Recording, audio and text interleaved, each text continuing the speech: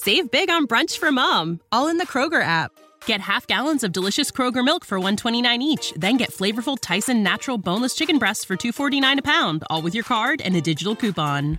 Shop these deals at your local Kroger today, or tap the screen now to download the Kroger app to save big today.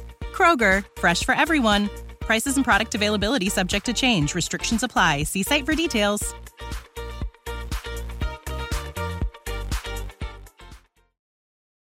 Welcome to Gospel Tangents, the best source for Mormon history, science, and theology.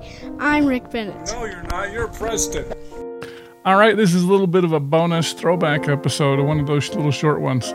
When I was editing my interview with Dr. Casey Griffiths, you probably heard my previous introduction where I talked about the Islamabad Maronis.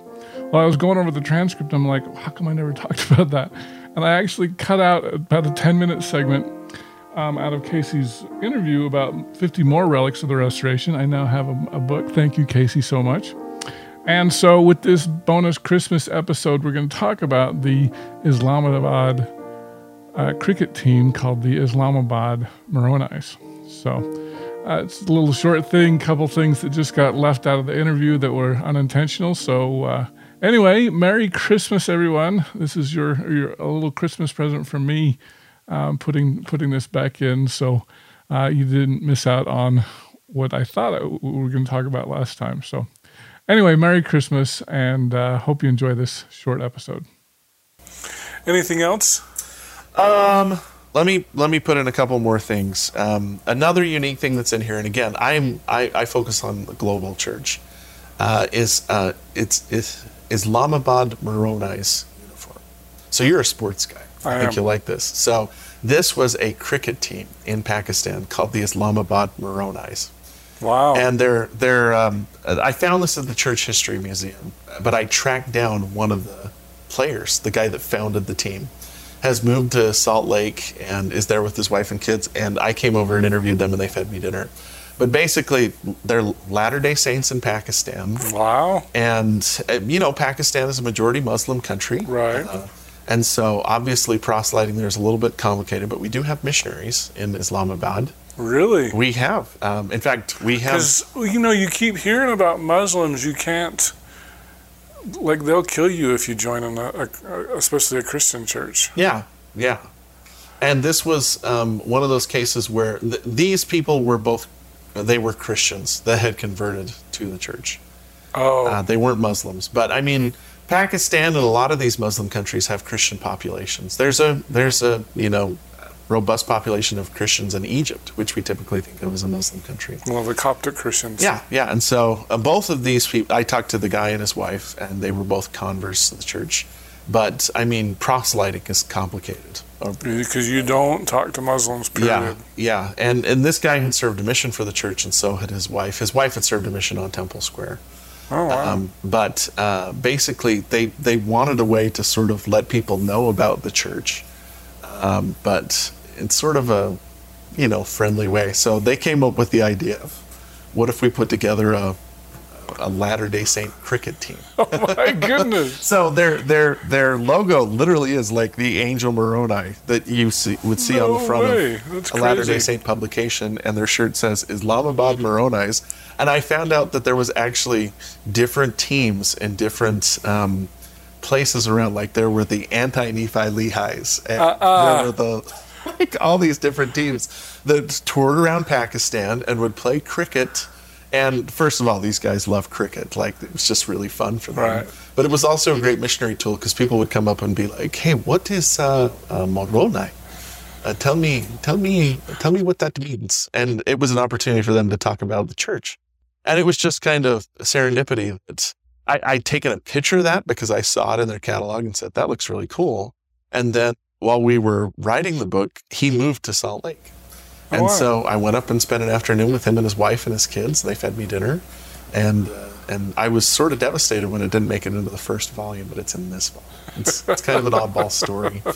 It's there. And that's linked to one other thing that I want to see. I'm surprised at Mary Jane because she's like the India expert, right? Yeah, Mary Jane's done a lot of good stuff. Well, you're thinking of Tonalyn Rutherford. Oh, okay. She's done a lot of stuff on India, but Pakistan, I don't know if we've had anybody deal with. I bet Tonalyn has done something. because she's just so thorough. Okay. But anyway, that was one story that I was thrilled to put in. Another one is a little further over, but Armenia. Maybe you've heard about the church in Armenia A little bit, but I mean, all I know is Jackson Washburn served a mission there. Jackson Washburn served a mission there, and he's a great guy, and he could probably talk to you about that. But this was the Armenian genocide, as you probably know, is one of the. That's a big issue with Turkey, right? It is an underreported, maybe under-discussed story because, I mean, it's a genocide, and it happens in the early 20th century. Just hundreds of thousands, maybe more, Armenians are killed. Well, a part of the story that people don't know is that there was several branches of the church in Armenia at the time the genocide happened. And before the genocide occurred, they started to, read the tea leaves and realize that things were getting dangerous for Armenians, and especially Latter-day Saint Armenians, who, are a minority within a minority. And so this family there basically had to evacuate, and they escaped the Armenian genocide. They came to Lebanon and stayed there for a couple of years, and then eventually immigrated to the United States. And the matriarch of this family brought along with her this really unique style of lace creation, where if you look at it, and there's a good photo of this in the book, she creates these lace doilies through knots.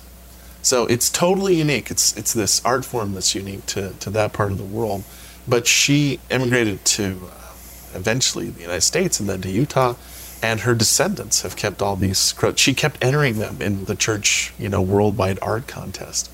And we tracked down the family and interviewed them about their story. And again, I mean, the objects in this book are an excuse to highlight stories, right? Now, is it okay for me to use images from that? Oh yeah, I'll give you the images. Okay. I mean, I own them, and so I'm familiar with them. And the crochet work here is beautiful. She won the church art contest several times, and the family is just really, really proud. And they're also super proud of the fact that being an Armenian Latter-day Saint is not something you run into every single day. So, linked to one of the biggest stories of the 20th century, what happened to the Armenians, and tells the story of how they escape.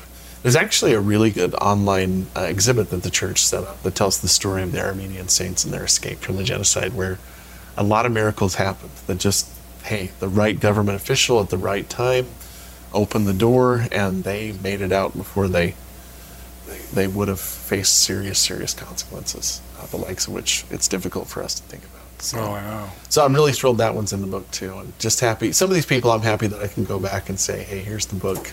Your grandma's story is going to be highlighted. She passed away a couple of years ago. But I went back and actually found articles from the church news that talked about these Armenian members of the church, where they had submitted, they'd submitted this kind of lace work to the church in the 1930s before they even made it to the Americas, because they spend a fair amount of time in Lebanon just trying to get visas to come into the United States. So really, really cool story too, that we're proud of to be there as well. Cool. Is this going to be out before Christmas, do you think? This should be out in November, is what I'm told. And like I said, this one has, it still has some stuff from early church history. So this will be a good Christmas gift. It could be, buy Volume 1 and Volume 2 for your church history lover. This volume does have some stuff from early church history. Like have you interviewed Mark Staker? Twice. So he's told you about the fragments, the pipe fragments from Kirtland. Oh, no, but I saw that in there, because those are like smoking pipes. Yeah. So... I think he did mention that in my first interview. Most people know the background where, in the School of the Prophets, Brigham Young said everybody would take out a pipe and start to discuss the great things of the kingdom, and then put a chaw in their mouth, and then pretty soon it was all over the ground. But another source says that, when the word of wisdom was received, because sometimes we peddle this like, well, it was a suggestion, but several men in Kirtland threw their pipes into the stove. Well, at the time, one of the main businesses was the ashery, where they would collect ash from all over the community, and they'd refine it to make potash or pearl ash. Before they rebuilt the Kirtland ashery, Mark Staker led a team of archaeologists that did a dig there, and they found all these pipe fragments that must have just been leftovers from the ashery. And one of them has the name Johnson stamped on the stamp. So it's John probably Johnson? Luke or Lyman Johnson, Okay. who were both parts of the School of the Prophets, participated. And so there's stuff from early church history. We also got a chance to do the printer's manuscript of the Book of Mormon in this one, which that's a whole other story for a whole other day. But this one has a lot of great international women stories that are maybe a little bit further off the beaten path. I'm really proud of it because one of the things I feel is really critical is that we internationalize our story. You know, right alongside Palmyra and Kirtland and Nauvoo, we need to be talking about Bangkok and Islamabad and Nairobi, all these places where the church is experiencing new things and the culture is becoming more rich, and we need to embrace them. So I'm an American, and I'm proud to be an American, but I also love my identity as a global Latter-day Saint that has this community. And I've been able to travel a little bit, not a lot, but a little bit. I've always been warmly embraced by the local saints and just really, really fall in love with these little communities they've built all over the world. So that's a big part of this book, is to highlight these communities and to try and use these objects to not just explain, hey, here's what the religious life of the community was like, but hey, here's what a 1930s dance hall in a weird Utah town looks like. Or, hey, mothers and daughters passed on this unique form of Armenian lace to each other, and now it's part of our church culture too. So That's cool. I hope it's an anti-colonial narrative, because I know that's the big thing right now, is that the church doesn't colonize. The church embraces these cultures and brings it into us. That, you know, in a sense, you know, they're colonizing us in the sense that they're making us more rich and more diverse and helping us appreciate just how great God's family is everywhere. Yeah, very cool. If you like what we're doing here on Gospel Tangents, please become a paid subscriber at gospeltangents.com or patreon.com/gospeltangents. We've got full transcripts on our website at gospeltangents.com. And if you'd like to check out some of our other conversations, click over here. Thanks. Save big on brunch for mom, all in the Kroger app. Get half gallons of delicious Kroger milk for $1.29 each. Then get flavorful Tyson natural boneless chicken breasts for $2.49 a pound, all with your card and a digital coupon. Shop these deals at your local Kroger today, or tap the screen now to download the Kroger app to save big today. Kroger, fresh for everyone. Prices and product availability subject to change. Restrictions apply. See site for details.